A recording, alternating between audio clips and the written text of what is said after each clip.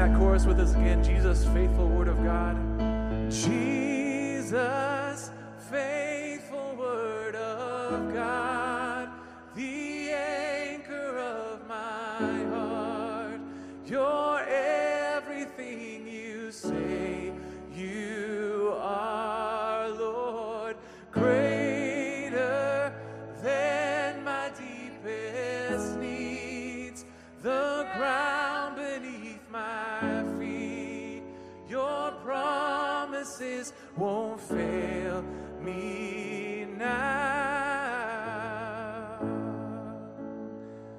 Amen.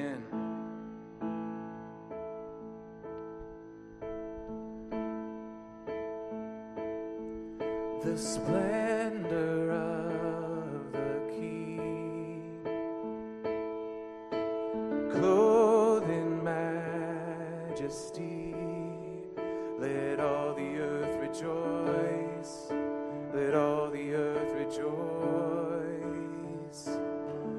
He wraps himself in light, and darkness tries to hide, and trembles at his voice, and trembles at his voice. How great is our God. Sing with me, how great is our God. And oh, we'll see how great is our God. And age to age he stands, and age to age he stands. Time is in his hands, beginning and the end, beginning and the end. The Godhead three in one, his Father, Spirit, Son, the Lion and the Lamb, the Lion and the Lamb.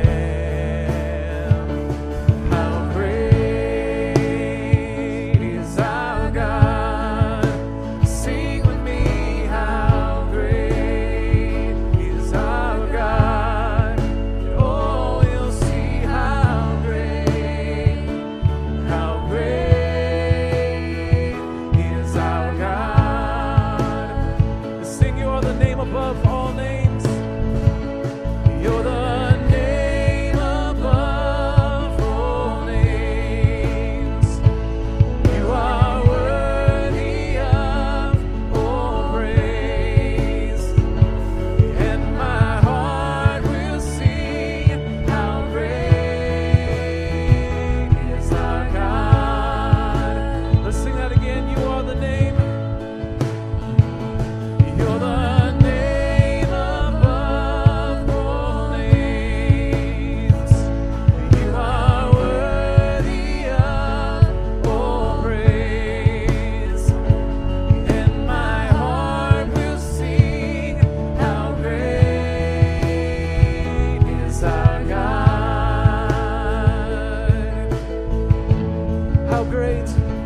how great is our God. Sing with me, how great is our God. And oh, we'll see how great is our God. And all we'll see, how great is our God. Lord God, we do praise you as the name above every other name. And our desire, Lord, is that the world would know you. The world would know you as Lord. The world would know you as Creator. The world would know you as Savior. God, we're grateful that we get to gather together and with you this morning. We pray that we would see a more clear picture of who you are today, that you would reveal to us the ways that we have a false picture of who you are. And through your word, Lord, we pray that you would restore to us a right view of you, our God. And so, Lord, I pray that you be glorified through this worship, and through the word, through the communion that we take together. And that all this would be done in the name of Jesus and by the power of your Spirit. Amen. Amen. Amen. Thank you for worshiping together. Please remain standing as the word of God is read.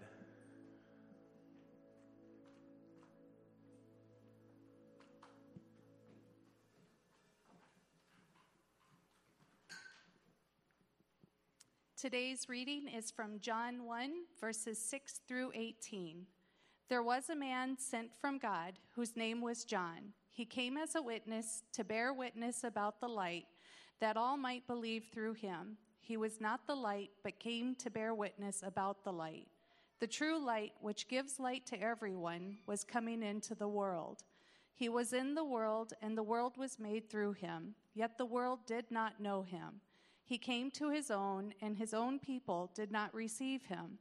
But to all who did receive him, who believed in his name, he gave the right to become children of God, who were born not of blood, nor of the will of the flesh, nor of the will of man, but of God. And the Word became flesh and dwelt among us, and we have seen his glory, glory as of the only Son from the Father, full of grace and truth. John bore witness about him and cried out, "This was he of whom I said, 'He who comes after me ranks before me, because he was before me.' For from his fullness we have all received grace upon grace. For the law was given through Moses, grace and truth came through Jesus Christ. No one has ever seen God, the only God, who is at the Father's side. He has made him known." This is the word of the Lord. You may be seated. All right, thanks, Chantel. Morning, Arcadia. Good to see you. Those are some outstanding foreheads out there. I appreciate that. Just on that note, oh, wow, I'm up here, so I get to take mine off. We know there's a lot of debate and controversy and different scientific understandings of the whole face covering things, but it does help us if you keep your face coverings on when you're down in the congregational area. It keeps other people comfortable, and it also allows us, if anybody ever comes in who might have something to say about it, it allows us to say that we're following all the protocols that we need to in order to be open. Some of you know I like Orange Theory. I go once a week. I used to go once a week. I've been dying for Orange Theory to get opened back up so I could go again, and they're opening back up, but you're going to have to wear a mask the whole time you're working out, which is kind of inconvenient. Not a lot of fun, especially when you're on the treadmill. But if I ask myself and I'm not a big mask guy, I really am not. I enjoyed my week in Iowa last month when I never had to put on a mask. It was nice. But if I ask myself the question, do I want Orange Theory to be open and available for me or not? Am I willing to wear a mask for that? I'm like, yeah, I'll wear the mask if I can still go to Orange Theory and they can have my $59 a month. So anyway, we just say that as a reminder. Also as a reminder, again, we're kind of at the mercy of technology now. That's the way it is, and we're doing our best with live streaming virtually everything that we are doing, which is good.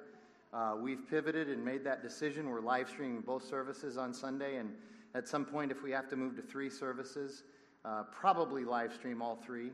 We're hoping that maybe by the end of September we can have some semblance of a children's ministry. Again, all of that is in flux, and if you remember me saying, my favorite thing to say is that this is what we're doing for now. Everything changes constantly, and so what we're doing for now is 2 services, live stream, no children's ministry, hoping to bring children's ministry online. But we're also live streaming everything that we're doing on Wednesday nights as well. And we've made the decision to start having more content on Wednesday nights. The last 2 Wednesday nights, we've gotten really good feedback on the Schraderisms night and the Frankly Speaking in September, coming up in September. Tyler James, our illustrious family pastor, and I are going to do 2 nights on parenting, which we were going to do a long time ago, and then COVID hit, but we're going to do them now. We're going to have a night, October 7th, Wednesday night, October 7th, where we're going to talk about elections, and not in a Reformed theology way, but rather like the political reality that we're living in. So we were thinking about titling it Who You Should Vote For, but we decided to back off of that. And I'm sure it won't be controversial, and everybody will walk out agreeing with everything that we have to say. We're going to have a panel discussion that night. October 14th, I know I'm looking way ahead, but I'm excited about that. We're going to talk about the notion of disillusion. And this is something that I'm really passionate about because I think it helps if you just bear, it's somewhat academic, but if you bear with the 70 minutes or so that I'm going to talk about it, it will help you understand way more about what's going on in our world today The notion of dissolution is the disconnect that we are experiencing now between words and reality. That's what disillusion is. And it started with the existential philosophers. It's been brought to light with postmodern philosophy and postmodern worldviews, with Stanley Fish and his reader response theory and all of this. And we're going to go through that. Understanding this idea of disillusion will help you to understand more about why there's so much turmoil, discord, and divide in our world today. And I think it will be really helpful. That's on October 14th. Anyway, all of that is recorded and then put on our YouTube channel. We encourage you to be a subscriber to that as well. That's all I have in terms of kind of warming us up. We're going to look at 6 through 18 today. There's a lot there. You heard Chantel read it, verses 6 through 18 in John chapter 1. I encourage you to turn there, and as you do, I'll pray. Lord God, again, as we open your word, we pray that you'd open our hearts and our minds to everything that you have to say, to the great revelation that we see in these 13 verses. I pray that you would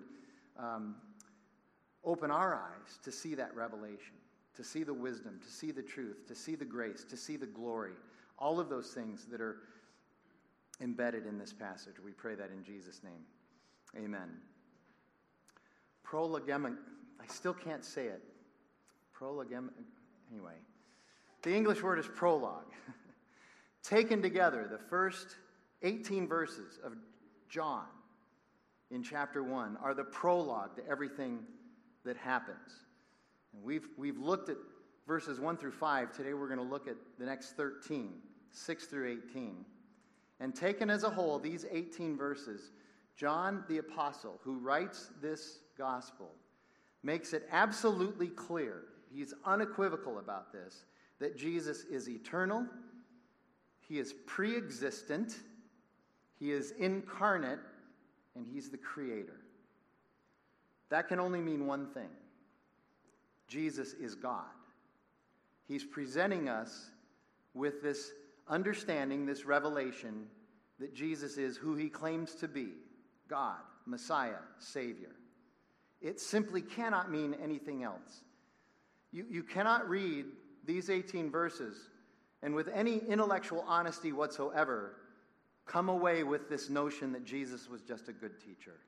There's way more going on here than that. And as I said, we looked at the first 5 verses a couple of weeks ago. We take on the rest of it today, and there's a lot there. And what I want to do today is I've divided it up into 3 different sections, 6 through 8, 9 through 13, and 14 through 18. We're going to unpack each of those, try to find some application for each of us in each of those, and then at the very end, I'm going to come back to that middle paragraph, 9 through 13, and make one last gospel application. So as we do that, I want to reread each paragraph so that we have it fully in front of us. So 6 through 8. John the Apostle writes, "There was a man sent from God whose name was John." John is not writing autobiographically here.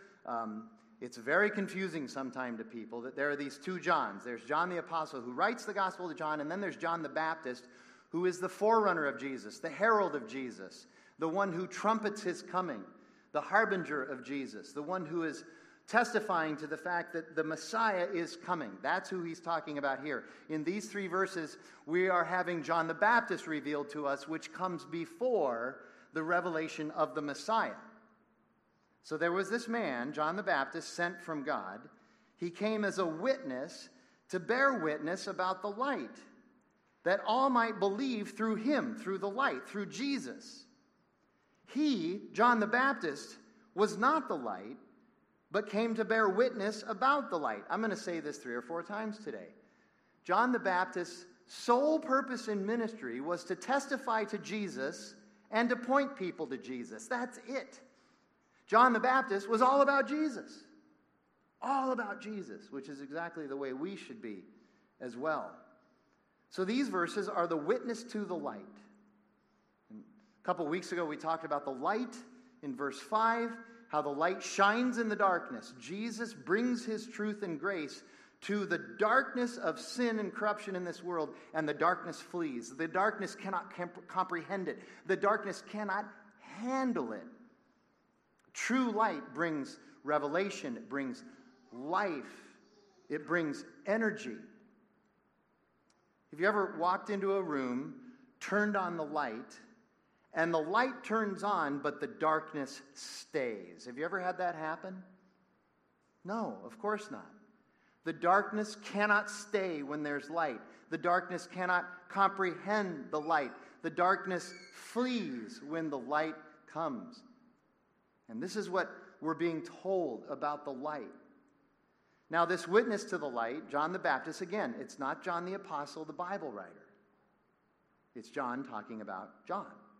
And of course, many people think about Malachi chapter 3, verse 1 when they read these verses. Malachi was the last prophet before God entered his 400 years of silence, supposedly, between Malachi and Matthew in the Bible. Malachi chapter 3, verse 1, God says this, "Behold, I send my messenger, and he will prepare the way before me." People now look at this and say this is a reference to John the Baptist, and this is the chronology that God himself has set up for the Messiah. There's going to be a herald first, a trumpeter first, and then the Messiah will come. And the Lord whom you seek will suddenly come to his temple. And the messenger of the covenant in whom you delight, behold, he is coming, says the Lord of hosts. John is this herald. He's the messenger, the trumpet blower. He's the witness to the truth, and he is pointing to the one. In Luke chapters 1 and first part of chapter 2, we have Elizabeth and Mary, who are cousins, both with these amazing pregnancies. And by the way, we just decided as a staff that for Advent this year, we're going to do Luke chapter 1, verse 1 through the middle of Luke chapter 2. We're going to tell that whole story over 5 different Advent messages, including Christmas Eve, because it would just go so well with what's going on in the Gospel of John, and it's also a beautiful story. These are 2 miraculous pregnancies with very different results, but both are good results, and both are purposed results that God had purposed for his salvation for us. One son is Elizabeth's son. He's the prophet. He's the herald, the voice in the wilderness, calling our attention to something greater. That's John the Baptist. Elizabeth's son is born probably 6 months before Jesus is born. Now, Mary and Elizabeth are cousins, so I guess I don't really fully understand this, but I think that makes John the Baptist and Jesus second cousins. Is that right? Something like that. In any event, they're related to each other. But then the other son is Mary's son, and he's the Savior, the Messiah, the Christ, Jesus. Now, this brings up, in my mind, a tiny little elephant that often wanders into the room. Not only then, it happened then, but it happens a lot today, especially, unfortunately, in American Christianity. And I want to talk about it. Too many times, the one who witnesses to the light becomes the light. Too often, in our church world today, especially in America, the one who is witnessing to the light becomes the light for people. And that happens because people like to put the one witnessing to the light on a pedestal because he's a great communicator or whatever it is. He's got charisma, he's energetic, he says things in a way that nobody's ever heard people say it before. He can unpack the scriptures in such a way it just makes them dance, and I can understand it like I've never understood it before. And we begin to put the messenger on the pedestal and make him the light. Unfortunately, often those messengers who have that happen to them, they kind of like it. And they give you that false humility and aw shucks, but they really like being the light too. And that presents all kinds of problems. They enjoy being the one, but this is a recipe for destruction and frustration. Here's the question you and I need to ask ourselves, and John the Baptist is a wonderful example of this in his ministry. Are we following Jesus, or are we following a personality? Because I guarantee you, if you're following a personality, that personality is eventually going to let you down. The personality is going to do something wrong. The personality is sinful and has flaws and issues. The personality is going to retire, or is going to move on to something else that's more lucrative, or going to decide that they want to write books and not pastor a church. The personality is not the Savior. The personality is not the light. The personality is supposed to be pointing everybody, including himself, to the light. That's the job of every witness of Jesus. Only Jesus has the job of Savior. That is it. We do this because we're such consumers. We are. We confuse the church with Nordstrom's or Zinberger or wherever else that we have all these pleasurable needs and wants met. But the church isn't a consumer product. Jesus is not a consumer product. We need to understand that it's different. We shouldn't be consumers. We should be servers and worshipers. It's fine to be consumers as long as you're in Nordstrom's or shopping online at Amazon or in Zinberger, but it's not fine in the church. It's not good for the faith community. John is very careful to make sure people understand the herald is not the Savior. Don't expect the herald to be the Savior. Don't expect him to do things for you that he cannot do. John the Baptist's ministry was one thing: testifying to the Messiah and pointing us to the Messiah. That's it. And then you look at verses 9 through 13, the middle paragraph, which is a challenging paragraph. Now, so what John does in 6 through 8 is he reveals to us who John the Baptist is, and now Jesus is going to be revealed to us. Now, this revelation continues throughout the gospel, for sure, but we begin to have this revelation here. The true light, Jesus, which gives light to everyone, was coming into the world. He was in the world, and the world was made through him, yet the world did not know him. He came to his own, his kin, the Jewish people, God's chosen ones, and his own people did not receive him.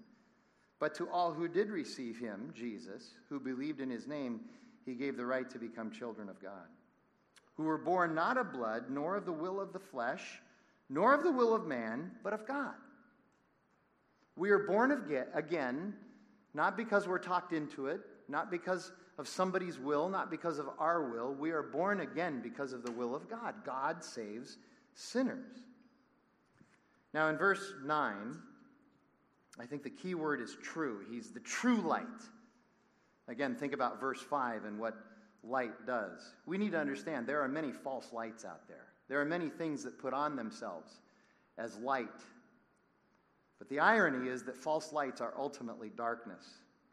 And that's why false teachers or heretics or antichrists, remember when we went through 1 John and we talked about the antichrists, the false teachers, the heretics, they cannot remain. They cannot abide. The minute Jesus shows up, the minute the Word of God shows up to a false teacher or an antichrist or a heretic, the only response is that they have to leave. They can't abide in the truth. And the true light always exposes the false light. Jesus always exposed the false light. And then you look in the middle of this middle paragraph. Jesus is being rejected. And really, he's actually in pretty good company here. How often did the Jews in the Old Testament reject the prophets when they would come with their "Thus saith the Lord's"? They rejected the prophets all the time. God would even tell the prophets when he would call them, he'd say, you need to understand that you're being called to misery and suffering. They're going to reject you. They're going to hate you. They're going to throw you in wells and do other stuff to you. They're going to want to kill you. So he's in good company. The problem, of course, though, is that Jesus is not just another prophet of God. He's the long-awaited for Messiah. He's the Christ, the anointed one that the Jews have been waiting for hundreds and hundreds of years. He's king. He's the judge. Jesus was exactly what his own, the Jews, wanted and needed, and yet they rejected him. I will say, not only from my own experience, but from the experience of talking to others, one of the biggest challenges we have is that most of us don't realize that exactly what we need and exactly what we want is usually right in front of us. It's very obvious, but we miss it. We just miss it. We miss how blessed we are. We miss how rich we are. We struggle with this. We're so silly about this stuff. Now, many of you know I love hockey, and occasionally I just can't help myself. I have to have a hockey illustration to demonstrate how wonderful the gospel is, and you're going to have to suffer through one right now, okay? In 1980, something really special happened. Anybody know what I'm talking about? Miracle on Ice. I was alive then. Those of you who are shaking your head that you don't know, okay, you've got to. This was the greatest thing that ever happened in the history of sports. The United States hockey team, a bunch of 20-year-old kids, beat the Soviet hockey team, a bunch of men who were the best in the world. They beat them in the semifinals in the Olympics and then went on and won the finals and won the gold medal in 1980. Literally, people called it a miracle. I remember watching the game as it was being played, and Al Michaels was calling that last minute, and just the excitement, it was unbelievable when they beat the Russians, and Al Michaels at the end, he says, "Do you believe in miracles?" "Yes!" And it was just the greatest moment in sports. And that team was really, actually, for the United States, was pretty amazing. Virtually every one of those 20 players on that team went on to play professional hockey and had good professional hockey careers. And one of my great joys in sports was in the 80s and 90s watching those hockey careers play out in the National Hockey League. But there's one in particular for me, one that I want to talk about. Now, little diversion here. Jackie, my wife, who loves me, obviously, because she gave me a book for Father's Day this year. It's called The Boys of Winter. It was written by a guy named Paul Coffey. What a treat this book was. I read it on vacation. What Coffey does is he retells the story of winning the gold medal in 1980.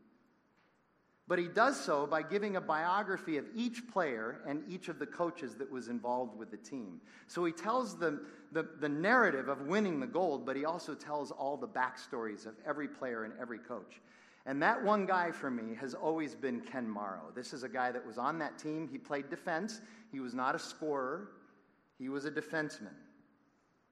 And the interesting thing about Ken Morrow is right after they won the gold medal, right after the medal award ceremony, some of you remember all 20 guys got up on the platform. I don't know how they even squeezed them up there. They said that was the second miracle of the Olympics. All 20 guys got on there where only Micah Ruzioni was supposed to be standing. Right after that happened, Morrow gets on a plane and he goes to the New York Islanders organization. He starts playing for the New York Islanders in the National Hockey League. They owned his rights, and he came right in and started playing right away. He was one of their top 6 defensemen. Later on that year, the New York Islanders in 1980 won their first Stanley Cup ever, making Ken Morrow the only player in history to have ever won a gold medal and the Stanley Cup in the same year, which is pretty interesting. So Morrow played for 10 years for the Islanders. They won 4 Stanley Cups during that time, 4 championships, were in the finals of another one. And he was a part of that great team, but he wasn't a great scorer or a flashy player. He just worked hard and humbly did his job. He was the best defensive defenseman that they had. Nobody could get around him. Nobody could score on this guy. And in 1995, he was inducted into the United States Hockey Hall of Fame. One coach said this of Ken Morrow: "Give me 20 Ken Morrows and I will always win." That's really high praise. So what's the point? What am I getting at here? In the biography section of the book that Coffey writes, where he writes about Morrow, I'm now reading about Morrow's character and personality. I always knew I loved him as a player. But I'm reading now about his character and personality. And what I discovered was that at every stage and every level that Morrow played at, whether it was junior hockey, club hockey, college hockey, Olympic hockey, or NHL hockey, he always said this: "If this is as far as I go, I'm thrilled and I'm blessed. If it all ends here, I have no complaints. In fact, I have it better than I ever expected." At every stage and at every level. When he's 14 years old playing junior hockey, he said, "If this is as far as it goes, I played more than I ever thought I would be able to play." He was content. He was satisfied. Morrow has a rare perspective that we simply don't have in our culture anymore, and I would argue not even in our Christian culture, which is sad. And that's the ability to understand that what we want is often right in front of us, and we've already attained it.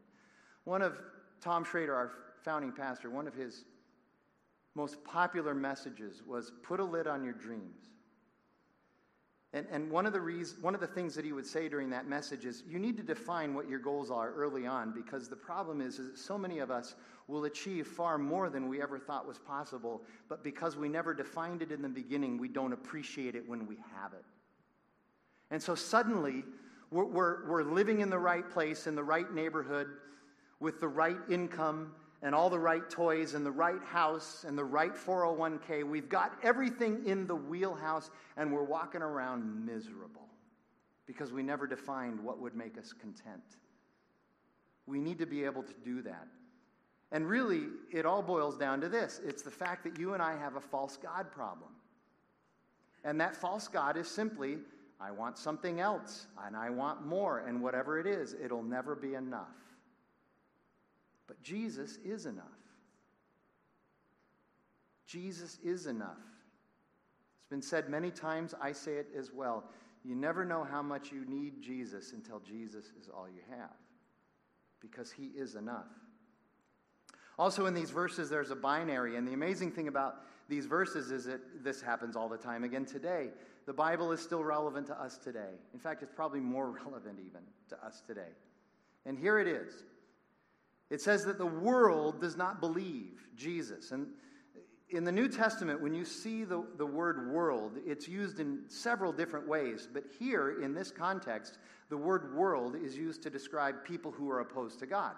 So it says Jesus came and the world did not believe. But then it also says that his own people, the Jews, his kin, do not believe. And they don't believe no matter what he does. That's the amazing thing. No matter what he does, they don't believe. Miracle after miracle after miracle after miracle. You would think after he turned water to wine in John chapter 2, that'd be the end of the story. That's the end of the gospel. Everybody believed, but it doesn't happen. The Jews didn't believe. The professional religious people didn't believe. In fact, they decided they wanted to kill Jesus, and that's what they did. The Greeks did not believe. Most did not believe. John chapter 11, we're going to get there eventually. John chapter 11, Jesus raises Lazarus from the dead. It's an amazing miracle, but the most amazing thing about John chapter 11 is not the miracle of raising Lazarus from the dead, but a few verses later, after he's raised from the dead, when we find out that many who were there and saw that miracle did not believe. They still did not believe. How is that possible? How many of you have ever said, Jesus would just do a miracle for me, then I would believe? No, you wouldn't. We have the testimony of the apostles here. It's never been disproven. The resurrection, people who are determined to disprove the resurrection often become Christians because they realize that it's true. Jesus says it in John chapter 10, you will not believe because you will not believe. You just won't believe. And that's part of the binary. Because he says, but to those who do believe, those who are born again, they have eternal life.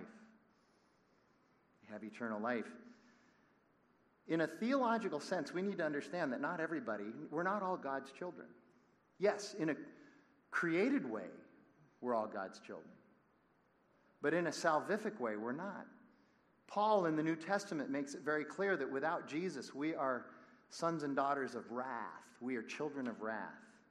Jesus also says the same thing. He says, without me, you are sons and daughters of the devil. Of the devil. Really?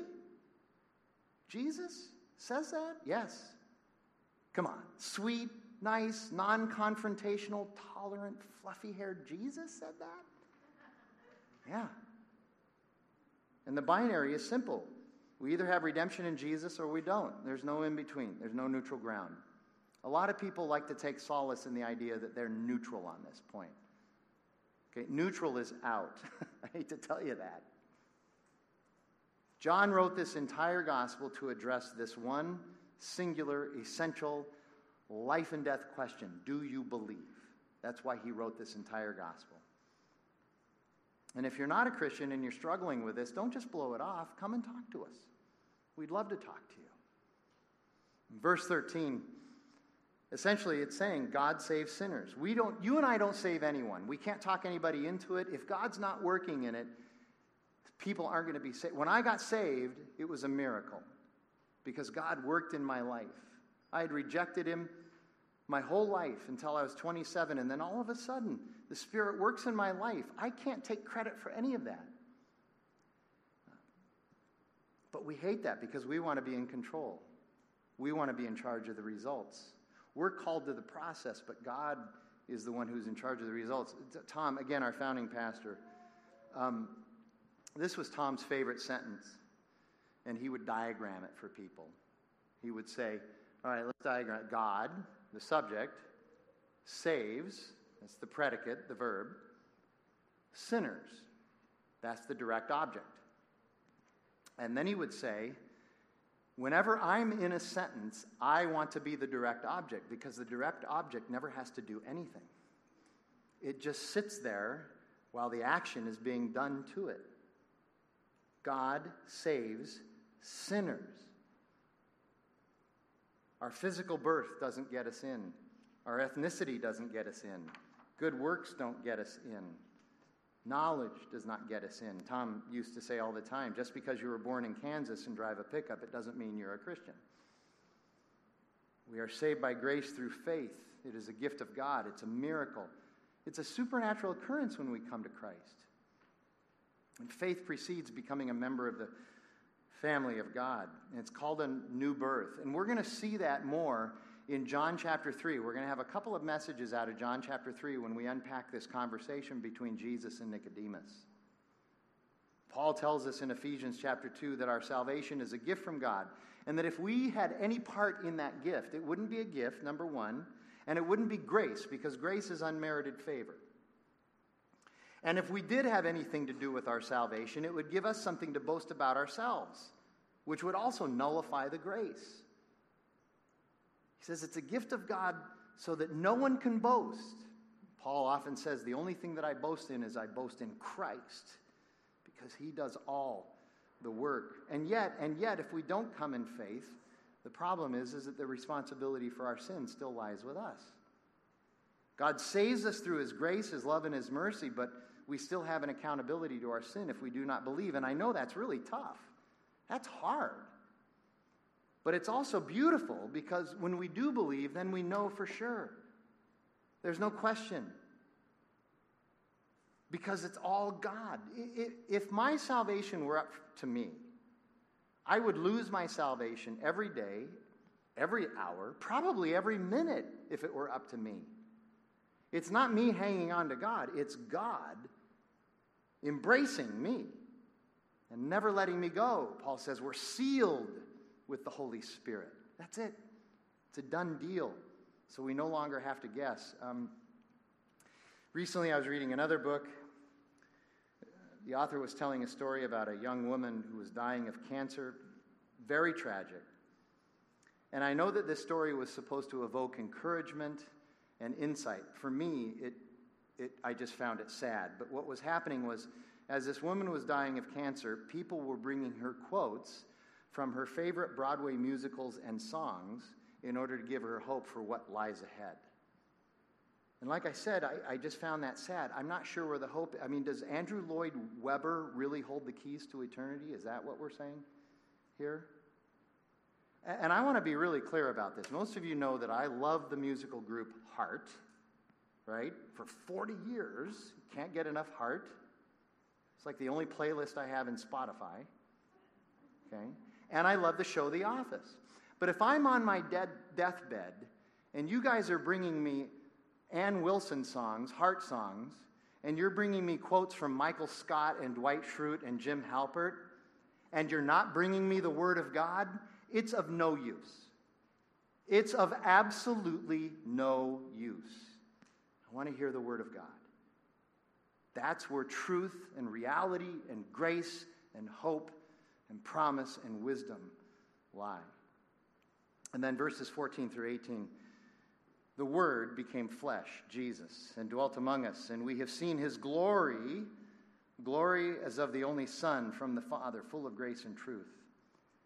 John, the Baptist, bore witness about him and cried out, "This is he of whom I said, he who comes after me ranks before me because he was before me." What kind of Dr. Seuss doctrine is going on there? Okay, so here you go. John the Baptist was born first. So Jesus came after John in that sense, but he's saying, but he's really before me because he actually came before me because he's eternal. He was with God in the beginning. The Word was with God, and the Word was God. For from his fullness we have all received grace upon grace. For the law was given through Moses, grace and truth come through Jesus Christ. No one has ever seen God, the only God who is at the Father's side. He has made him known. So why didn't John say the Word became human or the Word took on humanity? Why flesh? Because the word translated for flesh in their context specifically draws attention to the fact that Jesus, God, enters the full flow of human activity with one exception, and that's sin. He entered into everything that you and I experience, including temptation, yet he was without sin.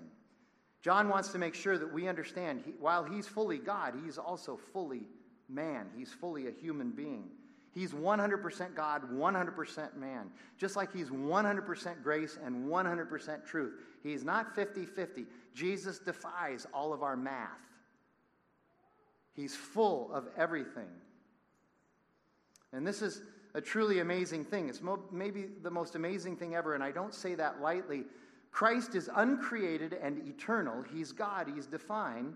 And that Jesus becomes flesh means that he took on the finite, even though he's infinite, and he did that in order to save us. The infinite took on the finite in order to save us. The eternal became transient and temporal, again, in order to save us. Jesus willingly entered our mess and suffered the worst of our mess in order to fix the mess. That's a powerful thing. Dorothy Sayers, the great 20th century essayist and educational historian, writes this: "We may call the doctrine of the incarnation exhilarating, or we may call it devastating. We may call it revolutionary, or we may call it rubbish. But if we call it dull, what in the world is worthy of being called exciting?" I love the way she writes.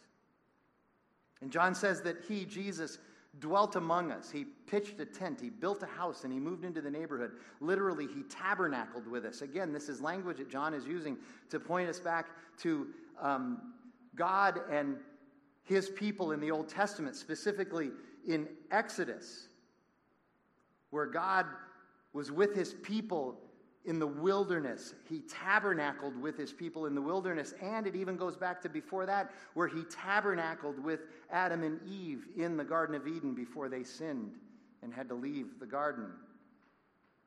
And there's another Moses reference, by the way, in verse 17, that Jesus now comes to fulfill the law. Not destroy the law, but to fulfill the law. And he fulfills it because you and I can't. And the beauty of that is that now we don't have to. It's been fulfilled for us. We don't have to worry about fulfilling the law. Jesus fulfilling the law for us is a stupendously great act of grace and love for us.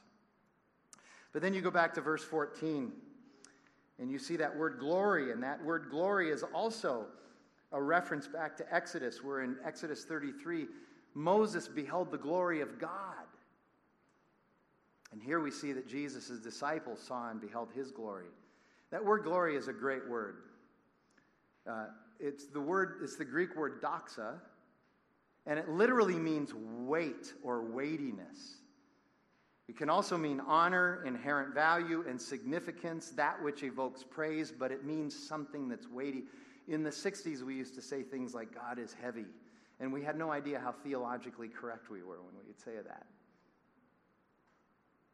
It's the Greek word doxa, from which we get the doxology. And I'm not going to sing it for you, but I'm going to recite it, because we are going to sing it later, I found out, which is good.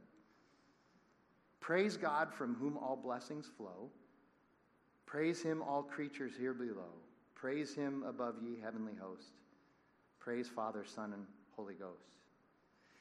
And John says he's the only Son. Only, in this instance, literally means one of a kind, unique, of the same essence. And verse 15 again is a full reminder of Jesus' divinity and eternity, and that grace and truth come through Jesus.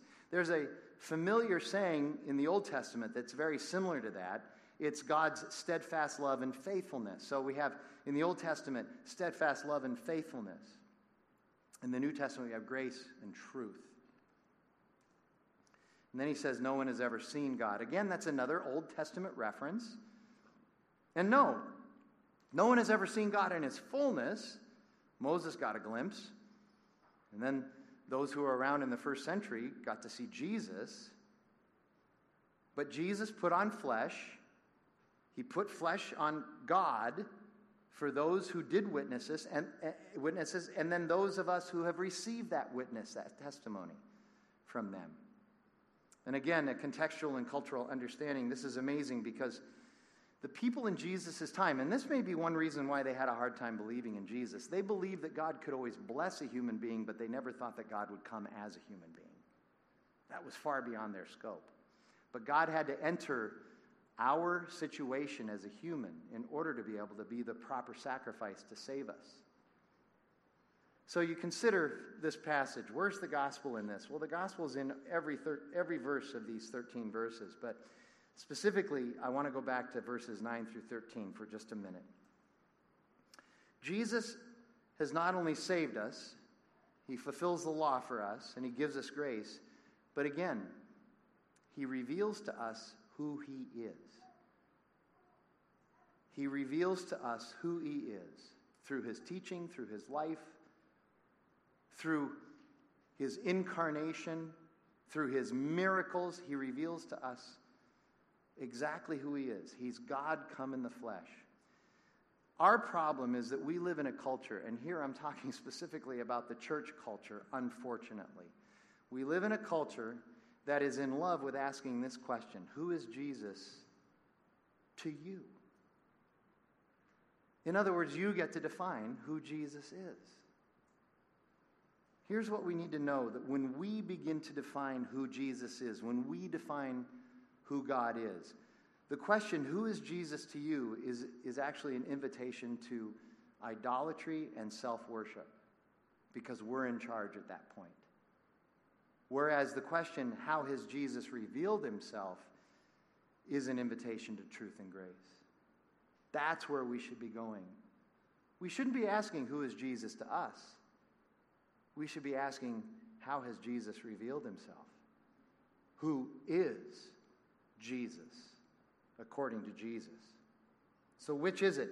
Is Jesus who he said he is? Or is he someone of your own construction, because you've constructed him, who makes you comfortable with your sin? Because that's what we do. It's the great Martin Luther quote. God created us in his image, and we've been returning the favor ever since.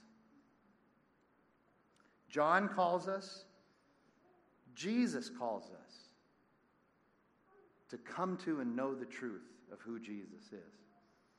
Let's pray together. Lord God, again, we thank you for your word and its truth, and we just ask that you would give us the insight, the wisdom, and the courage to embrace who you really are through your Son and by the power of your Holy Spirit. We ask that your grace would be evident, your wisdom would be evident during these times where we're just struggling with so many things. We're struggling with this pandemic. We're struggling with the civil unrest. We're struggling with great division. Not only division in the public square and in the public sphere, but division in the church. And I pray that your grace would reign supreme. That in Christ we have everything we need. God, that there can be unity there. I pray that in Jesus' name. Amen. So we are going to come to the Lord's table now. Again, that last night before Jesus was betrayed, he's with his best friends, and he takes the bread. He does something brand new for them. He breaks the bread, and he says, "This is my body, which is for you. Do this in remembrance of me." And then after they had eaten the bread, he takes the cup, and he says, "This is the blood of the new covenant, which is poured out for your sin so that you can be forgiven, so that your sin is atoned for. Do this in remembrance of me." And as I say every week, when we take these elements, it's a confession and a celebration. It's also a testimony of who we're aligning our lives with. And so we do this with a great deal of reverence, but with also a glad and thankful heart. So as we do that here, or you do it at home, I pray that you would be lifted up and encouraged as we do this. And remember the words of Paul. He tells us that as often as we eat this bread and drink this cup, we proclaim his death until he comes again.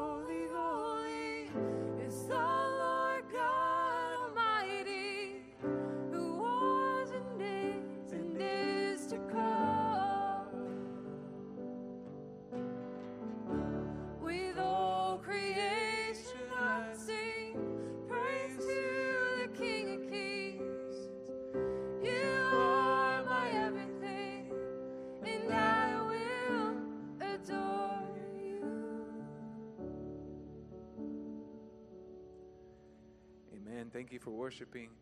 As our benediction for today, we're going to sing the doxology together.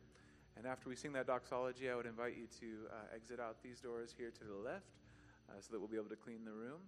And so thank you for being here to worship together. It's great to be in the same room worshiping our God. Let's sing this doxology together. Praise God from whom all blessings flow. Praise Him, all creatures here below. Praise Him above, ye heavenly host. Praise Father, Son, and Holy Ghost. Amen.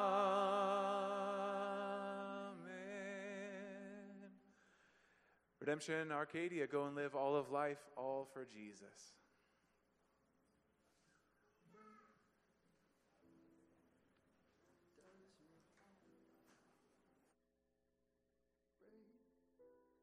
When the heart breaks, does your heart